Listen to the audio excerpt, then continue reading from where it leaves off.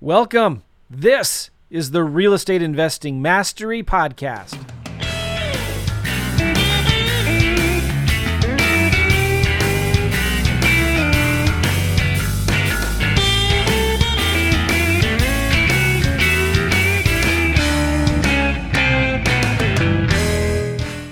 Hey, what's going on, guys? Joe McCall here, Real Estate Investing Mastery Podcast. Got a great treat for you today. We're going to be interviewing a friend of mine, Dean Rogers. We're going to be talking about how he came from his journey, how his story is pretty amazing. He came from playing in the NFL to becoming a real estate millionaire. And we're going to be talking about his journey, how he got to where he is today. And I also want to ask him a lot of specific questions on kind of like, what are you seeing working today in this market? What are you seeing that's not working? Maybe that worked a year ago, but it's not working now, or what is working now that wasn't working? You know, we're going to be talking about his journey into this game of real estate and why he likes it. Why he could be doing 100 different things. Why real estate? Why wholesaling? Why houses? You know, what's going on in Dean's world? And he's got some really cool goodies that he's going to be giving away too for you for free at the end. But also, I want to tell you, I've got two special gifts for you right now. If you go to simplelandkit.com, this is a free kit I put together if you're interested in flipping vacant land. This is something I've been doing for a lot of years now, probably 3 years, maybe almost 4, about 3 years seriously though. And this was a strategy that I started doing with my two teenage sons, who are now 18 and 20 years old. But when they were 14 and 15 years old,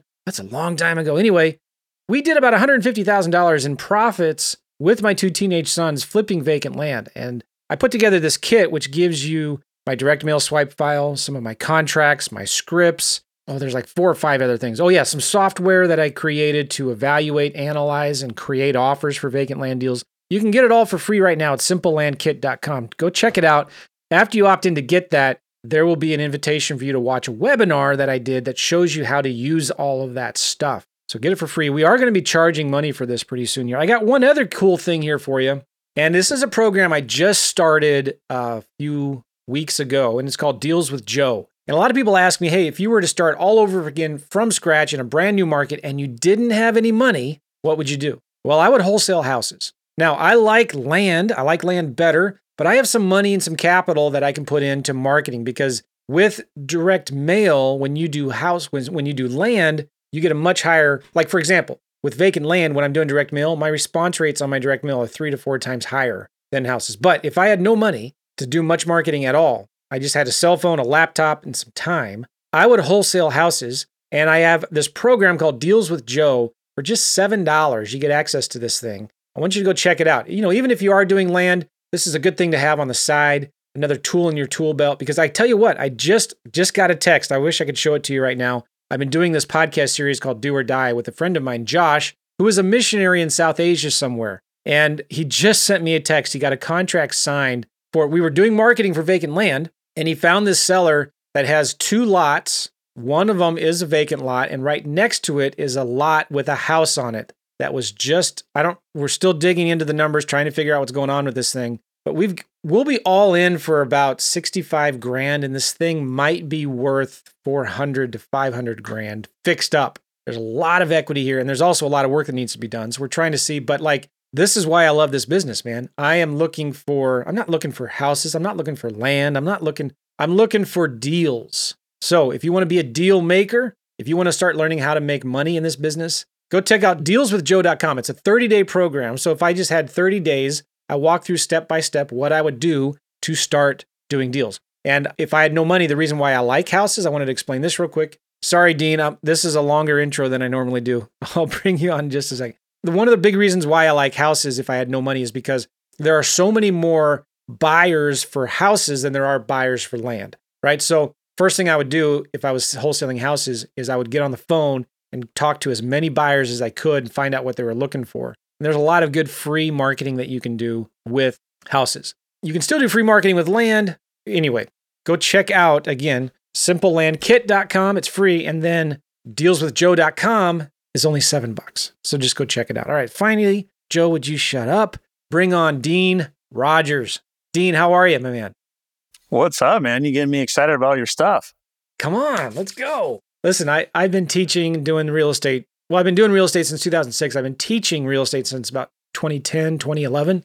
And I really love this. I love doing the podcast. You have a podcast of your own, don't you? Yes, sir. Cool. Tell us a little bit about that. So I got 2 podcasts. You guys can check out the first one, The Dean Rogers Show. You go to youtube.com/Dean Rogers. And I have incredible guests on, just like yourself, and just get into the inner workings of everyone's story. You know, it's really important to understand people's stories, because it makes it easier for you to understand you can do this too. Because the belief is that, oh, that person's just, they were born rich. They were born with the silver spoon. They were born with all these things that were in their favor. And most stories I know are full of, pain and suffering and challenges and hurdles and figuring out the hard way. That's really good. You never trust somebody without a limp, or be careful who you take your advice from. Only take advice. I'm not saying you shouldn't trust, but only take advice from somebody with a limp. That's one of my philosophies. You know what I'm saying? Absolutely. So you guys can check out the Dean Rogers Show, youtube.com/Dean Rogers. And then I have another podcast, Deal Champs. Deal Champs I do with 2 other folks, Jason Pritchard and Stratton Brown, 2 good buddies of mine. And we're just spreading the good word of collaboration over competition. We can all win. We can all work together and win together. So that's Deal Champs. You guys can check out that if you go to youtube.com/@Deal Champs, the little @ symbol, you can check out that podcast too. But yeah, it's all about just connecting with other people, sharing our stories, and talking about like what's working and what's helping us get to these levels. Nice. Yeah, that's why I love doing these shows too, right? Because hearing stories of somebody else and what's working for them, we really do hold nothing back in these podcasts. There's no secrets anyway, right? There's nothing to hold back. It's not like there's some magic secret list or some magic pill that if you just figured that out, like you've got a corner on the market. But and it also inspires you. You're right. And this sounds maybe a little arrogant, but like a lot of times I listen to these things thinking, man, if that guy can do it, I can do it. If that idiot can do it, right? Then I can do it. Surely.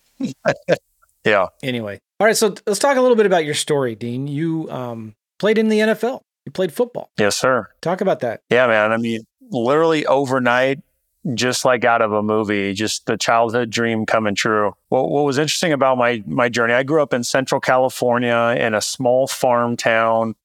There's really nothing to do except go to school, play sports, go to church, hang out with your family and friends. Like there's really not a whole lot to do there. So, playing sports was everything I loved to do, and did all the other things I mentioned as well. And so kind of humble upbringings, family was well off. My parents were actually entrepreneurs. I got to see that firsthand and actually told myself I didn't want to be an entrepreneur because I saw the pros, I saw the benefits of trips to Europe that we would take as family, trips to Hawaii and stuff like that. And like, all right, we're doing really good. We live in a nice house. And then also when the market, economy would get hit, would also see and feel the pain as well. And hear the table conversations of, we're not sure we're going to make payroll. And I just remember being scared as a kid of money because of those ups and downs. That's funny you should say that, because my dad owned his own business. And I remember hearing him one time talking about firing somebody. And that scared me to death. Like, you light them on fire? And I'm sure they explained it to me, but I don't remember. I just remember thinking, that's gotta suck. Like, that's gotta hurt. And aren't you going to get in trouble? What?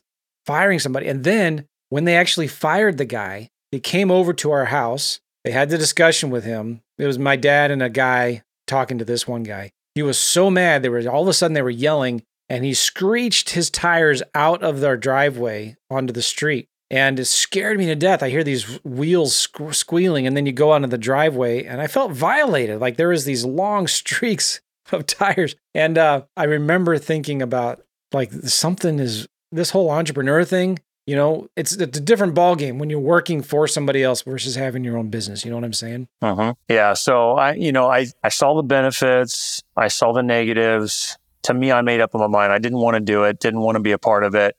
And it seemed like there was a lot of pressure with that. And so I'm thinking to myself, hey, when I get older, I'm just going to get a good job. I'm going to work really hard, make a lot of money, and not have to deal with the pressure of being the owner, the boss, right? So I just kind of went along, for the ride of playing sports. High school was naturally when you get a lot more exposure. People are watching you closer. I excelled at high school sports, got all the accolades in the newspaper a lot, and was getting looked at by colleges, getting letters in the mail, exciting times. I was honestly underlooked. It didn't help that I was kind of like, I was playing running back, by the way, in high school. So I was like a tall, white running back that wasn't super fast. I was fast enough, but not super fast. Had really good stats, but the colleges that were looking at me like, well, what are you? Are you a tight end? I don't think you're really a college running back. And for me, growing up on the West Coast, I wanted to be looked at by the Pac-10 schools, UCLA, USC, the Oregon Ducks and all those schools, but no one was giving me any love. And the one college that did was UC Davis. And so the one school that gave me love, so I went to UC Davis. Short story on that is, excelled, went up the ranks, got all the accolades, first team All-American, and now I'm getting looked at by NFL scouts. And it's starting to feel a little... Which might not have happened if you went to a big Pac-10 school, right? Yeah, right, exactly. I mean, I could have got underlooked. Who knows if I would have got playing time? I mean, naturally, I'd like to believe that I would have, but it's definitely different. So I was getting looked at and sure enough, go through that whole process of graduating, entering into, the draft essentially, and getting an agent, and didn't go to pro day. Didn't go to the combine, didn't get invited to that. So I had to do my own pro day at my college and had scouts there and did a regional combine. And that year, Joe, it was the year of the lockout. So it was not the same process of all the mini camps and all that kind of stuff. It was kind of like the lockout was lifted and you're signing up and joining the team. That was kind of What year was that? 2011. So the lockout is lifted. And during that time, all I'm doing is training. And I get the call from my agent and he says, hey, the Chargers they're interested in you. Like, get ready. They're going to call you in a couple minutes. So they call me and, it's a, hey, you got your bags packed type of thing. Well, good, because you're coming here tomorrow morning, first thing. And so I'm jumping around the living room like a little schoolgirl, screaming and hollering, and we're all excited. So I show up the next morning, they fly me in. I mean, it's literally like out of a movie, man. I mean, just think about my heart pounding the night before. I'm just like, this is going to be crazy. So I roll up and they got the blacked out Escalade. They roll me up to the facilities. I'm walking up the stairs to the GM's office, and up walks at the top of the stairs, like perfect timing, Dean Spanos, the owner. He shakes my hand, hey, welcome to the team. Go over there. They're waiting for you. I walk into the room. The room's like pristine. Nothing in the room except a desk, a computer, and a contract on the table. And they're like, here's your contract. You can review it, call your agent if you need to. I remember calling my agent. I'm like, do we need to negotiate anything? He's like, dude, just be happy you're here. Like, sign the damn thing. Like, we got nothing to negotiate here. And so I signed the deal. It's a 3-year contract, 7-figure deal. And I'm like, holy crap, this is crazy. So they walk me down. They start introducing me to all the teammates and everything. And all of a sudden, dude, I'm in the club. Like, I'm in the freaking club. They're setting me up, giving me all my equipment. They're stitching my name on the back of the jersey when I tell them what number I want. I mean, it was pretty crazy. And now all of a sudden, overnight, instantly, I have status, I have fame, I have, my teammates are Phillip Rivers and Antonio Gates and Vincent Jackson and Hall of Fame dudes. And they're just like you and I talking right now. Like for you, I've seen you on the internet for years and seen all the accomplishments, all the amazing impact that you've made.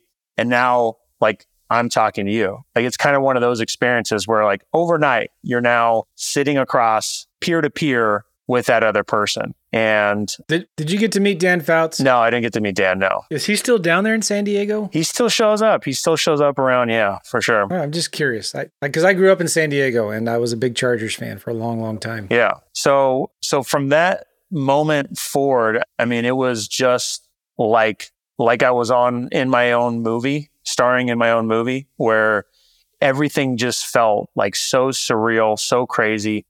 Just from down to the very first play of practice, because they don't mess around. It's day one, here's your gear, make sure you pass your physical, and here's your pads. We're starting practice. Wow. And the very first play, I remember I'm blocking, I'm on offense, I'm blocking, and I come to go block strong safety, Pro Bowler, Hall of Famer Bob Sanders, who's known for lighting dudes up. And I light him up. I mean, I just blow him up. And North Turner throws his clipboard and he's like, "There you go, Rodgers." And I was like, holy crap, this is cool.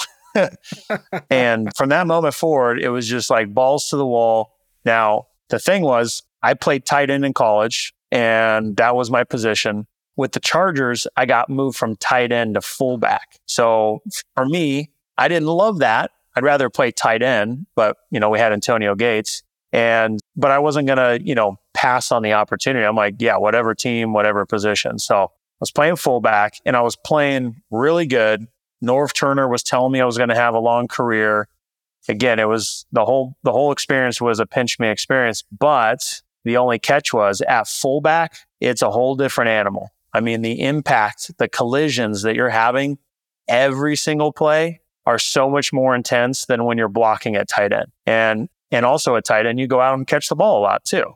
So for me, it just, it became way too intense, way too fast of just the head collision after head collision after head collision. And don't get me wrong, I was good at it, but I was too good at it to the point where my head was killing me. I mean, I literally had to start icing my head after practice because it just felt like it needed to be iced, Do teams still use fullbacks today like they used to back then? Yeah.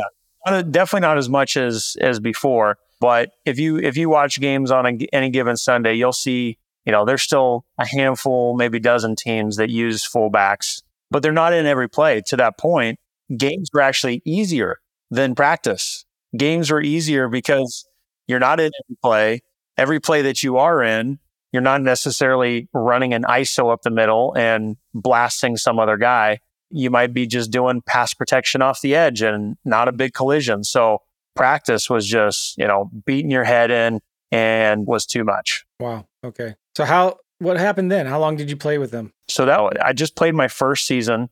And for me, I had this conversation with North Turner and the GM, and it was just like, what are we going to do here? Because I can't keep playing like this. And, there wasn't the opportunity to go play tight end.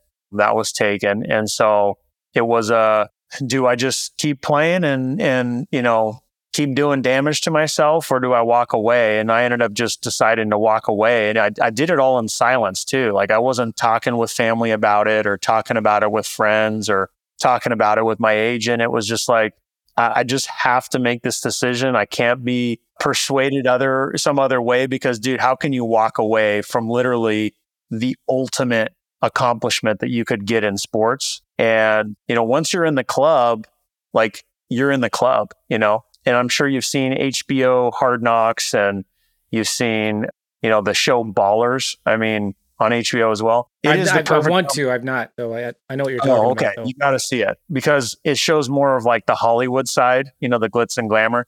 HBO Hard Knocks is more like the cutthroat business side of it. And it is all of that together. I mean, you've got the most alpha men that are in the most physical, like best shape you could possibly be in, that are just hyper competitive, trying to destroy each other. And it's, the modern day gladiator sport. And then you've got the Hollywood side where you go anywhere and people want a part of you, any part of you they can get. I mean, they want pictures with you. They want to follow you to your car. They might want to follow you to your hotel room. I mean, like literally, I couldn't believe some of the stuff I saw and some of the stories the guys would tell me because I stayed away from that. I was already married, actually. That's what probably saved me from doing something I shouldn't. But thank God. I tell you what, the stories are endless in that kind of Hollywood type of world. It's pretty crazy. I heard an interview with Brett Favre, and I always wondered why Brett Favre wasn't doing any TV. And but when I heard him on the interview, I thought, oh, that's why. And he talks with a slur, kind of slow. But he was talking about how many times he was hit. His doctor, when he was getting close to retire, deciding, well, I don't remember the exact details of it, but he was talking to the doctor about, how do you know how many concussions have you had? And the doctor said, well, how many times have you been hit and then something happened? I forget what it was. And then he said 20 times every game, 20 times every practice. and he's jacked up. Like he's a smart guy, but you know what I'm saying? It's a tough sport. It's a tough sport, man. I mean, you really punish your body really badly. I'm grateful I came out pretty unscathed, but it is the modern day gladiator sport. It's the best of the best, the most physical, display of athleticism and strength, and everybody loves it. I mean, what kid doesn't watch that and say, like, dude, I want to be that guy. I want to be the guy scoring the touchdown. I want to be the guy who knocks that guy out. I mean, that is just an exciting adrenaline sport, And what is what's the average length of a career in the NFL? It's usually about 3 years. I mean, someone who's having a good career is like 3 years. I mean, they call it the not for long league. NFL is not for. That's a good career. Well, what's the total overall average? Yeah, it's got to be less. I mean, that's why they put 3 years as the minimum for you to make the Players Association. It's kind of like a mortgage. People know, the mortgage companies know a mortgage, most people are going to move within the first 7 years. So they front load the mortgage with the interest in the first 7 years. So it's kind of the same type of deal. But yeah, I mean, again, I had in one hand the childhood dream of playing in the NFL, and I definitely got that taste. And I will say I got the sense of fulfillment knowing that I could play at that level. I mean, that was one of the most gratifying feelings. And also it being validated with someone like Norv Turner, who's seen so many athletes come through the NFL, telling me, not once, not twice, literally stopping me in the hallways to tell me, dude, just keep doing what you're doing. You're going to have a long career. And as somebody from small beginnings and even playing at a small college, it just felt so crazy to hear those kind of words come out of somebody like that. And so it was super, super fun. It was an incredible experience, and it really opened up my mind to what is possible in the world from an abundance standpoint.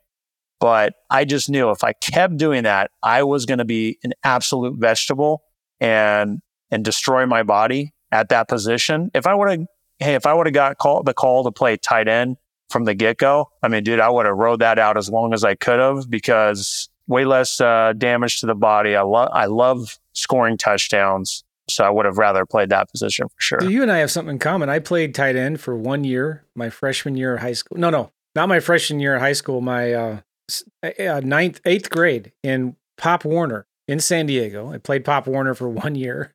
I was tight end. I was probably 125 pounds, 5'8" at the time, 5'9" maybe. I got pummeled. I mean, these are just, you look at these kids now, right? And they're just 8th graders, but man, I got just pummeled. And every time the call came in that I was supposed to get the ball, dang it, I'd get mad. Dang it, here we go again. And they had this one play they liked me to run, and I would get 5, 6, 7 yards, but I would be lined up on the right-hand side, and I would run then behind the quarterback, and the quarterback would toss it to me, and I'd run up the left side, and I would get 5, 6, 7 yards every single time, but I would get hammered. So anyway, that's my football story. That's about it. I only played 1 year. That's awesome.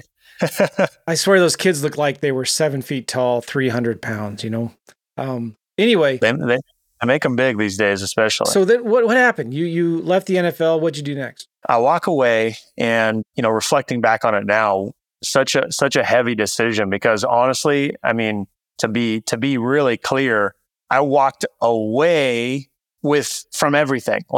I walked away not only from the opportunity, the status, the fame, all that stuff, but I also walked away from the money. I didn't leave with this big bag of money. That's something that someone from the outside might see the title and be like, oh, well, no wonder he's a real estate millionaire. He was in the NFL. He made a bunch of money. I really badly wish I had a bunch of money to start with, so badly. Unfortunately, that just was not my story, not my journey. So I walk away with nothing, and money was not really on my mind yet. I mean, I'm just out of college. I'm now in the NFL. I'm not really in the real world yet. Let's be honest. I haven't been a real adult yet. Thinking back on life now and having kids, I haven't been a real adult yet. So I'm fortunate enough to get a call from my college buddy I played football with. And he's like, hey, Dean, I know you're done. What's next? He said, well, I'm at this tech company in San Francisco. I mean, they're about to go public in maybe a year or so. I mean, it's a great opportunity. Here's what they do. I'm thinking, dude, this this actually does sound like what I want to do. That vision of finding a good job and working my way up the ladder and getting paid well. This sounds like that vehicle. What do I got to do? And he just basically walks me past all the red tape, straight into the hiring manager's office, and got me the job. I mean, what a blessing. Now, the funny part was, I can laugh about it now, was it was a $65,000 salary job in San Francisco, entry-level position. And not a lot of money, but to me, it was 2013 at the time? Yeah, 2012. Yep. So I'm like, all right, I'm not going to turn this down. So let's roll, and I'm filling out the pre-screening questions while I'm there with the hiring manager. Like, well, what was your prior salary? And I'm like, $1.2 million. And, is there any way I can boost up my 65 because of my prior experience? Or like, you have no experience. Let's keep it real. You're lucky to get this job. So I signed the paperwork, I joined, and now I'm living in San Francisco. And which has a high cost of living. Super high cost of living. The punchline on that one is I was truly at like a negative income. I was living paycheck to paycheck. Money was tight. If I wanted to do anything outside of the box, it was going on the credit card. And the credit cards started to add up. And was your wife working at the time? Did you have kids? She was working, no kids. She even changed her career right out the gates and started going to a specialized school for what she wanted to do. And she wanted to be a makeup artist. And total career change. She went to school for psychology, was working with kids with autism, doing a lot of really hard work, and was really draining. So we got her to find something else she was passionate about. She was doing cool stuff in San Francisco, working with Pixar, working on, small little projects and things like that, some cool stuff. But, money got tight, really tight, to the point where I remember distinctly there was a time where we needed to get groceries. There was not enough money in the checking account. There was not enough credit available on the credit cards. We had to use a brand new credit card that my wife opened with Target to go get groceries at Target because they just started doing groceries there. So we used the Target credit card to go buy groceries so we could eat. And that's how tight it was. And this is right at the same time. I'm a little bit past a year of being at this company. And I'm just thinking to myself, aren't I supposed to get a pay raise now? Like, I've heard about this whole, every year you get a pay raise thing. So I'm kind of looking around, waiting for somebody to come tell me I'm getting a pay raise. No one's coming to me. And 13 months go by, 14 months go by, and I'm thinking, well, I got to do something. I got to raise my hand. So I asked my manager, I'm like, how does this whole thing work? And he sat me down. He said, well, let's let me go talk upstairs and see what we can do. So we meet about a week later. He sits me down. He says, hey, great news. I was able to get you a pay raise.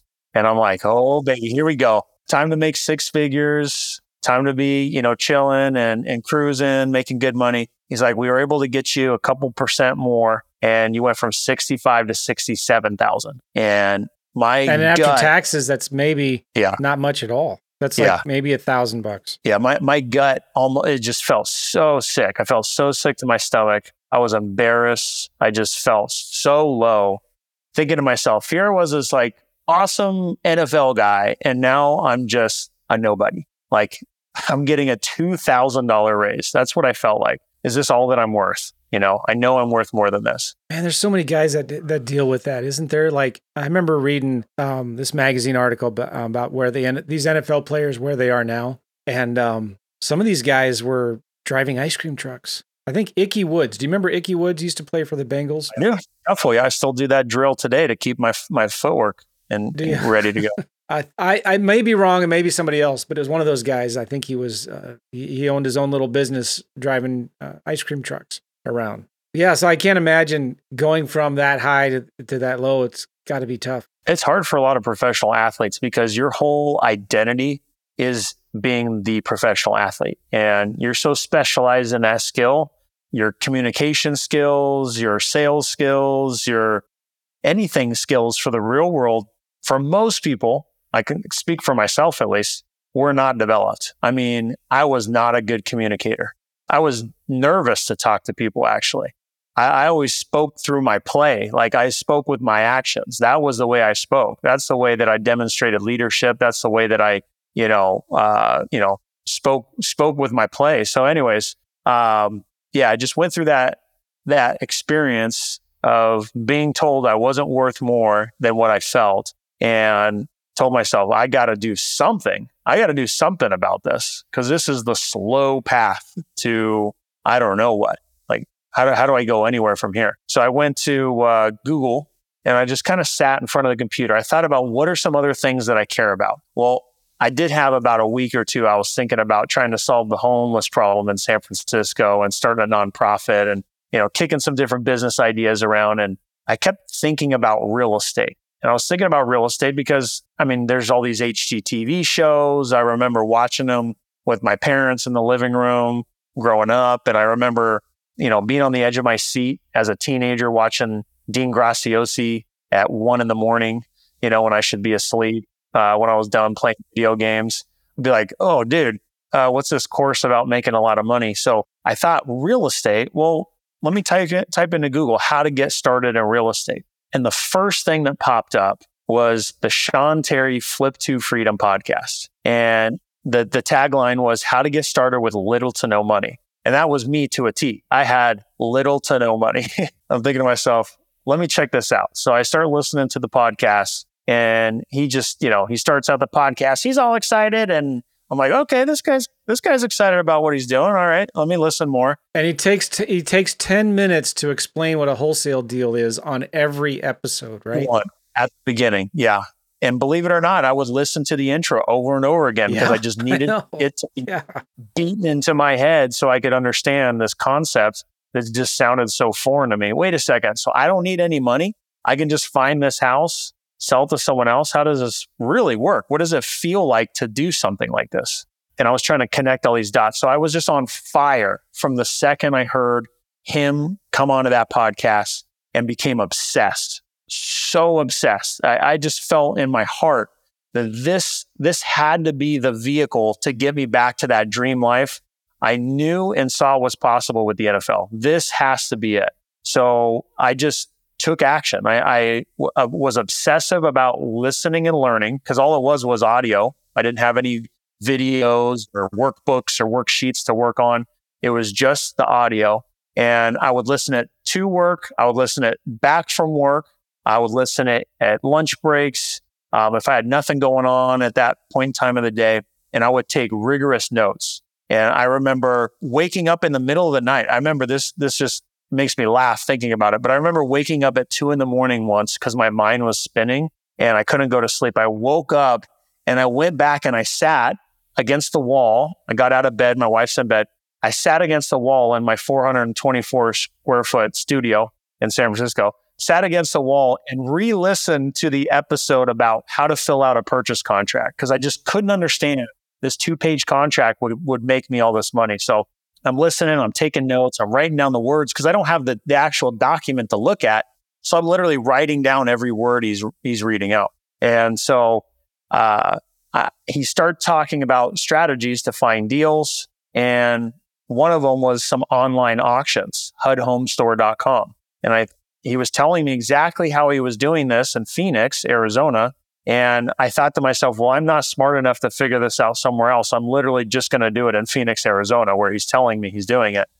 And I just keep taking action, which is the equivalent of making offers on these properties. And I finally get a property under contract. And I'm now thinking, okay, well, now I take step 2. I go find the buyer, right? He told me different strategies to find buyers. I'm going to follow his steps. And I go to Craigslist and I'm looking for buyers. And I've got a couple interested buyers, but they don't like the numbers on it. And I'm thinking, holy smokes, I'm running out of time here. I really got to do something. So I get clever. I got clever for a moment there. And I remember Sean talking about his website that sellers would go to and fill this information out and, it become a lead for him. So I went to his seller website. I filled it out like I was a seller. His acquisition guy called me and I tell him, okay, hey, I got this deal under contract. Could you guys help me? He's like, yeah, I'm sure Sean would love to. He gave my info to Sean. Sean calls me while he's driving in his car And I'm kind of like starstruck. I'm like, oh, Sean Terry's calling me. And he tells me, oh, yeah, no problem. We'll get this deal sold. Just give me a couple days. So he gets the deal sold. He handles all the paperwork. He sends me an option contract to do the deal together. And we get the deal closed. We make 12 grand and he wires me 6. Wow. And I remember sitting in the office in the middle of the day, looking at my phone, keep looking at it, seeing if the wire's going to hit. It hits. And I'm like, yes, I just like yell out in the middle of the office. And that's one so of my cool. buddies, That's a 1 month salary for you. Yeah. It was like a month's worth of salary. And my buddy who knew what I was doing, he's like, you just closed the deal, huh? I was like, yes, sir. That was my first deal. So that was my proof of concept. And it happened in 3 months, 3 months of taking relentless action. So you found the deal on HUD Homes. That was the HUD website. And then you found a realtor to submit the bids for you then? Is that what happened? Yep. In his own backyard? In his own backyard. Exactly. Do you still keep in touch with Sean? Here and there, yeah. I still haven't met him in person. As we're filming this, I'm actually going to be asking him to come speak at my next big 2-day event, April 2024, the Deal Champ Summit in Central California, see if he can make it. But I haven't met him in person. I might cry when I do see him in person because he made that big of an impact on my life. Please don't. Don't do that. Don't do that, no. By the way, if it's all right with you, I'd like to split this up into 2 podcast episodes. Would that be all right with you? Okay, because absolutely, just hearing your story is really cool. And I think a lot of people will be inspired by it. And I'd like to get in on the next episode into kind of what you're doing today, what you're seeing that's working, and that kind of stuff. But I want to ask you more questions, how you kind of got into your journey here. By the way, Sean Terry helped me get started with my podcast, the Real Estate Investing Mastery Podcast, where at the time there was this book called Stock Market Wizards. And at the time in 2010, when we first started talking about this, he was like, there was only a handful of real estate podcasts, maybe 3 or 4 of them. I heard his show, and there was another guy that was doing an internet marketing podcast called Internet Marketing Secrets or something. And Sean Terry ripped off those guys. Like, he used the same intro and the same, like, the lead magnets, the websites, the intro to his podcast was exactly what these other guys were doing. And he would give his cell phone number away on this podcast. And so I called him one time, first time I talked to him, and we talked for an hour. He didn't even know me from Adam. I said, Sean, I just wanted to say I love your podcast, and I want to start one too. And I think your intro sounds just like these other guys, Internet Business Mastery, I think was or something. And he said, yeah, I ripped it off from them.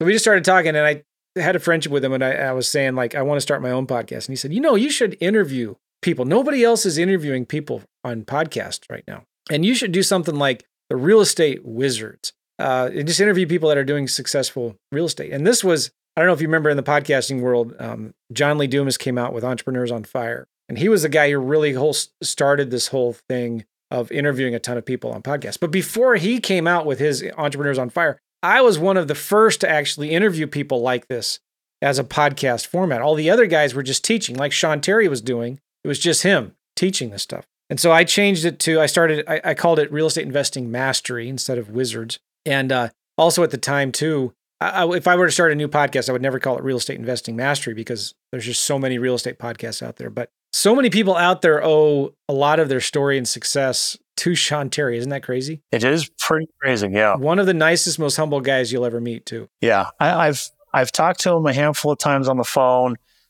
We exchanged text messages here and there, usually just like, Merry Christmas or Happy 4th of July, little stuff like that. But yeah, I would love to meet him in person because I feel like, I owe my whole beginnings to him. And if I hadn't have found him on that Google search, who knows? Who knows what would have happened if I would have kept searching and found real estate or what it was. But yeah, there was no denying the fact that hearing him and everything that he brought to that podcast as to why I'm here now. What a cool story. So Sean Terry, we love you. We definitely do. It's been a while since I talked to him. I should give him a call and text him. He's doing, if any of you want to go check him out, just go to Flip 2 Freedom. Go to any podcast, YouTube, flip the number 2 Freedom, and you'll find Sean's stuff there. He doesn't do his podcast as much as he used to, but he's still busy. He's doing a lot of big deals. He still knows what's going on. He's still doing deals. I still watch him online and still got it going, man. Okay, cool. So you did your first deal. This was what year? 2012? 2013. 2013. What'd you do next? I did my next couple deals the exact same way with Sean, put that money in the bank. And then I started following the next steps that he talked about, direct mail. And direct mail to me was what I could do because I had my 9-to-5 job, right? I could late at night set up my campaigns, get my data from listsource.com. I could set up my yellow letters and get those sent out and started down that whole marketing journey. So I cut my teeth at the very beginning out of necessity and resources and time availability on marketing. And I remember Sean saying that the more you can get your phone to ring, the better, right? Rather than you chasing deals, the more that you can get people to call you saying they want to sell and they're motivated, the better. And that just stuck with me based on my situation and what felt like aligned with what I was wanting to do. And so that's what I did. I cut my teeth in marketing, learned that whole game, and slowly but surely started doing that over my first year. And, one deal. Were you doing direct mail in Phoenix? Good question. No. So I did my first couple deals in Phoenix through HUD Home Store. And then when it came to marketing and sending out letters, I didn't feel like I knew enough from the podcast about Phoenix. And living in San Francisco, I was extremely intimidated by the super expensive, really crappy houses that were oddly shaped and really old and super extensive repairs and more sophisticated owners. It just did not align with the way I grew up and what I was familiar with. So I went back to my hometown, Central California, little town called Visalia, and started my marketing there, pretty close to Fresno, California, for anybody who's wondering where that's at, and started marketing there. I mean, the average house, median sales price in the $200,000-300,000 range, a lot of houses built similar in the 50s and the 60s and the 70s and the 80s. That was a lot more easy for me to wrap my head around. And so that's where I started my direct mail. Cool. And started doing deals? Did it work? Started doing deals. My first campaign went out with postcards, was getting phone calls. And then I think it was my second or third mailer that went out. I actually landed a deal and that turned into money, right? I think it was like about $12,000 or something like that I had made. Now, you weren't going to look at the houses either. You're doing this all virtually. I was doing it all virtually too. Yeah. So I was doing it virtually. It felt comfortable doing it because I could, speak with confidence about the area and I was familiar with it. And I was doing it virtually. And then at times I would be commuting back and forth, my wife and I, to our hometown to, look at some of the properties, meet some of the sellers in person, right? A lot of times that'd be like on a weekend or something like that.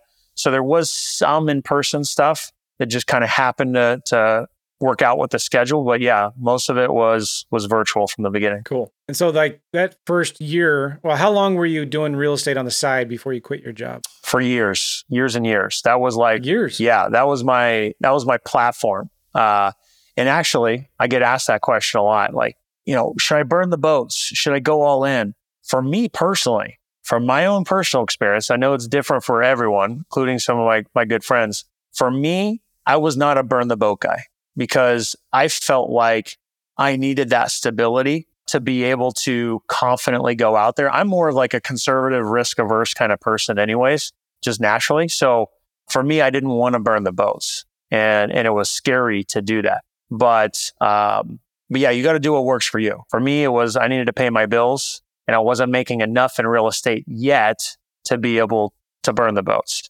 And it's funny, after my first year doing my first couple deals, I remember feeling so confident at the time, telling my wife that she could probably stop working pretty soon because the money was just going to start rolling in and I was going to be making tens of thousands of dollars every month. So that's pretty funny. And did that happen? Talk about your first year, 2 years, were you doing deals consistently? We're very, very different. So the first year I'm making money somewhere around $60,000 or $70,000. That's what I made in year one. Pretty close to what my salary was, right? Which is great. And I remember Sean saying, once you have your salary in the bank is when you could feel confident to quit your job. Now, for me, I had made that money, but I didn't have that money in the bank. For me, I had been reinvesting it, paid some of my credit cards off, some things like that, right? So for me, wasn't ready to do that yet. And I did about 8 deals to make that $60,000 or $70,000. So after year 1, I'm feeling good about what was accomplished. At the beginning of year 2, someone, one of the guys I had been selling deals to in Central California says, "Hey, you're really good at finding deals. Do you want to flip houses together?" And I'm thinking, dude, this is what I needed. Like, I needed that next level. Flipping houses, you always make more money, right? So I definitely want to do that. And I said, I'd love to, but I just don't have the resources yet. Like, I can't buy a house cash. He's like, dude, you just bring the deal and I'll take care of the rest. I was like, I'm done, man. Let's do it. So he gets me excited about flipping and says, "Hey, by the way, it's slowing down in Central California. You were doing deals in Phoenix, right? How's the market over there?" I said, "Market's great. I mean, it's kind of like our market, similar price points, but there's more houses. So yeah, I feel good about it." He's like, "Well, let's go flip some houses over there." And he's experienced. He's already been doing it for 6, 7, 8 years, whatever, right? So he's like, "Dude, I mean, I can rinse and repeat here, somewhere else, no problem." So we buy 6 houses in the first month. And I'm ready to keep buying and buying. And he says, let's see how these go. Let's take a pause. And 4 out of the 6, we sell, no problem. We make some money. We make 15 grand on one. We make 22 grand on another. We make a couple $1,000s on another, right? And it's like, all right, we made some money. But the other 2, we had bad contractors. We used the wrong comps. We did all the rookie mistakes that you could possibly do rushing into deals, and absolutely got crushed. That ended up with me losing $100,000. Not him, you? Me. Yeah, him too. He lost 100 too.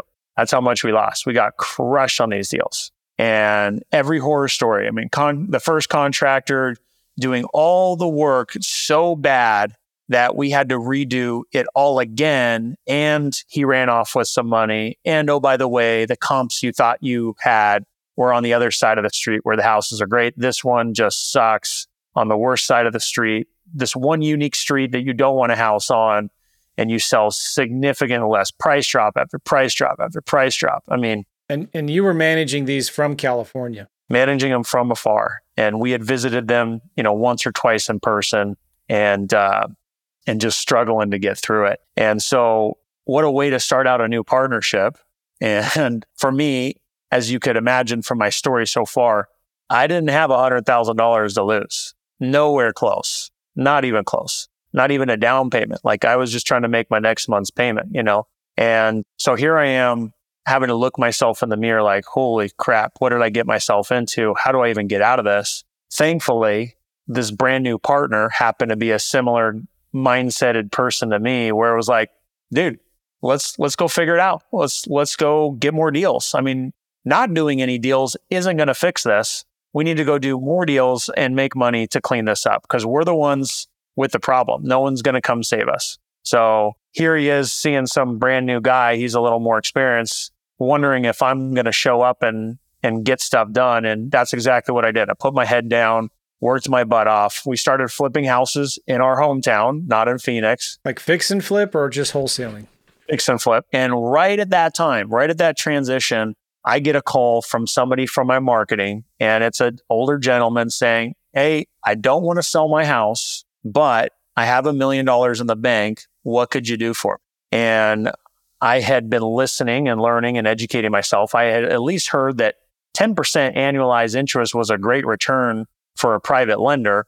That's something you should offer. So that's what I told him. I can give you a 10% return. He said, "Well, when can we meet?" I said, "Well, let's meet as soon as possible. Let's meet at one of your flips." He said, "Well, I didn't have any flips. My partner did, right? My brand new partner. He had flips in our local market." So I'm in town. I get with my brand new partner. Might have even been the first time we met. I can't remember.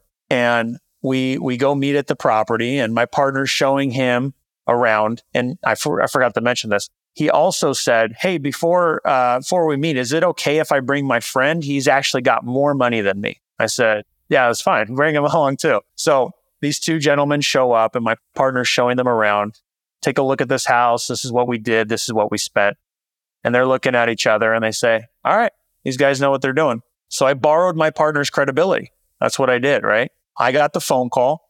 I borrowed my partner's credibility, and together we're like, all right. And they said, let us know the next time you got a deal and we'll fund it. So it was not a week or two later, we get our first deal locally. And I still remember it was off a county center, and they fund that deal. We flipped that house. We made about $20,000 or so.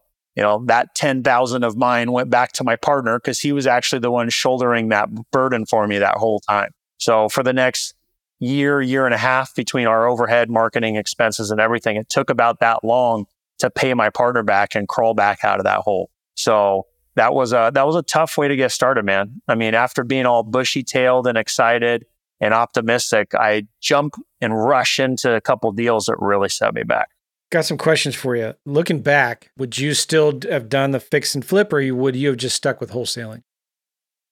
Definitely would have done the fix and flip, but I would have not gone after the shiny objects or just, oh yeah, sure, we'll go do it wherever. I would have definitely been more focused in our market if I had. Do you really think you made more money doing fix and flip when you factor in the length of time it took you to do those deals? Not even close. Not even close. In fact, to give a sneak peek into the future, my business model today is wholesale first. I will only do the least risky, the most juicy, cherry-picked deals to fix and flip that have the most minimal risk and biggest upside, because I have flipped hundreds of houses and made marginal dollars on all of those flips. There's only a few that I can literally call out up until recently.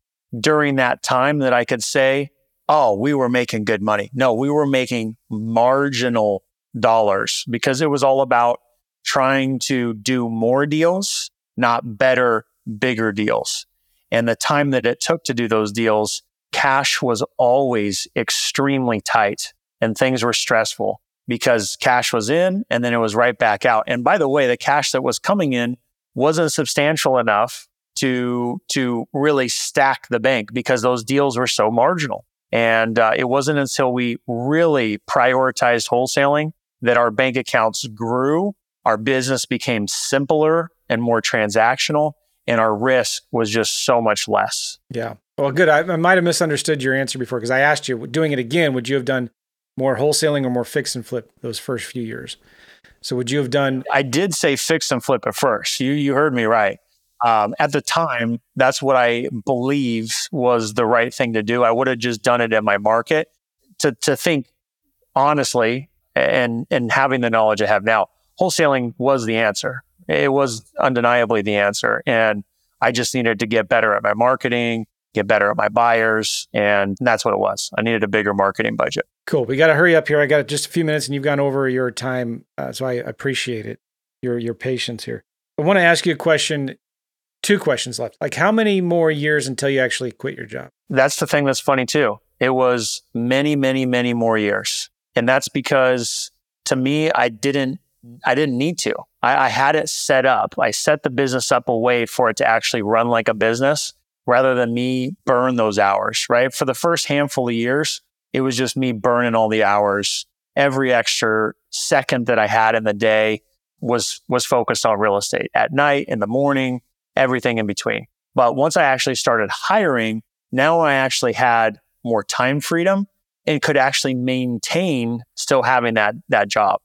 So did you keep the job because they had good benefits? Was it golden handcuffs? Had you gotten some raises? Did you like it there? Or what was going on? All of the above. All the things were happening. Golden handcuffs, the raises, the flexibility in the job increased, the benefits. I mean, everything about it was just kind of a perfect storm.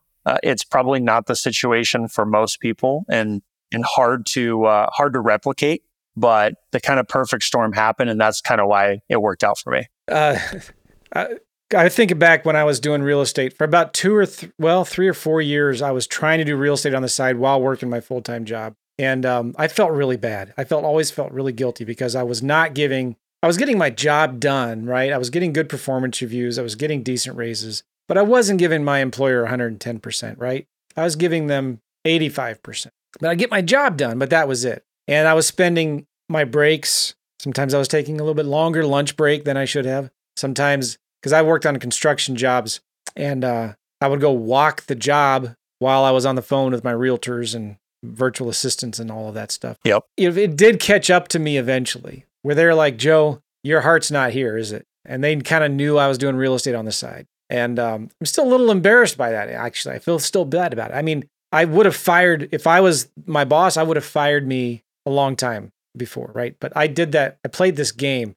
But anyway, like, how was that for you at the time? Like, were you actually 100% on your job when you were working at your job? How did you balance that all of that? Yeah, it's like the person you see balancing 10 plates at one time, like honestly, truthfully looked like that if you were to take a sneak peek into the room, multiple laptops open, multiple shared screens at the same time, being in 2 meetings at once, and actually participating in both at once, like almost just like a comedy show. But that's to me was what the necessity was. I mean, and especially as I had made mistakes and set myself back, that's just what I had to do. That's what I had to do. I was willing to work hard and put in the work and overcome it with hustle. And don't proclaim to be some expert genius that had it all figured out. I just had to figure it out with more effort. All right, good. So I want to talk more about, on the next part 2, I want to talk more about kind of what you're doing today, what's working, what are you seeing, what kind of advice would you give to beginners wanting to get started in this business and stuff like that. But you got a bunch of free goodies that you're going to give away for free at deanrogers.com/free. Will you talk a little bit about what is there? Yeah. So this is the stuff that I use in my business every single day. Okay. So I'm giving you all my goodies here. This is deal analyzers. This is seller scripts, offer scripts. This is our sales process, right? Everything that we use in our business today to run it like a business is right here. And this is the combination of all these years. I've been doing it for 10 years now.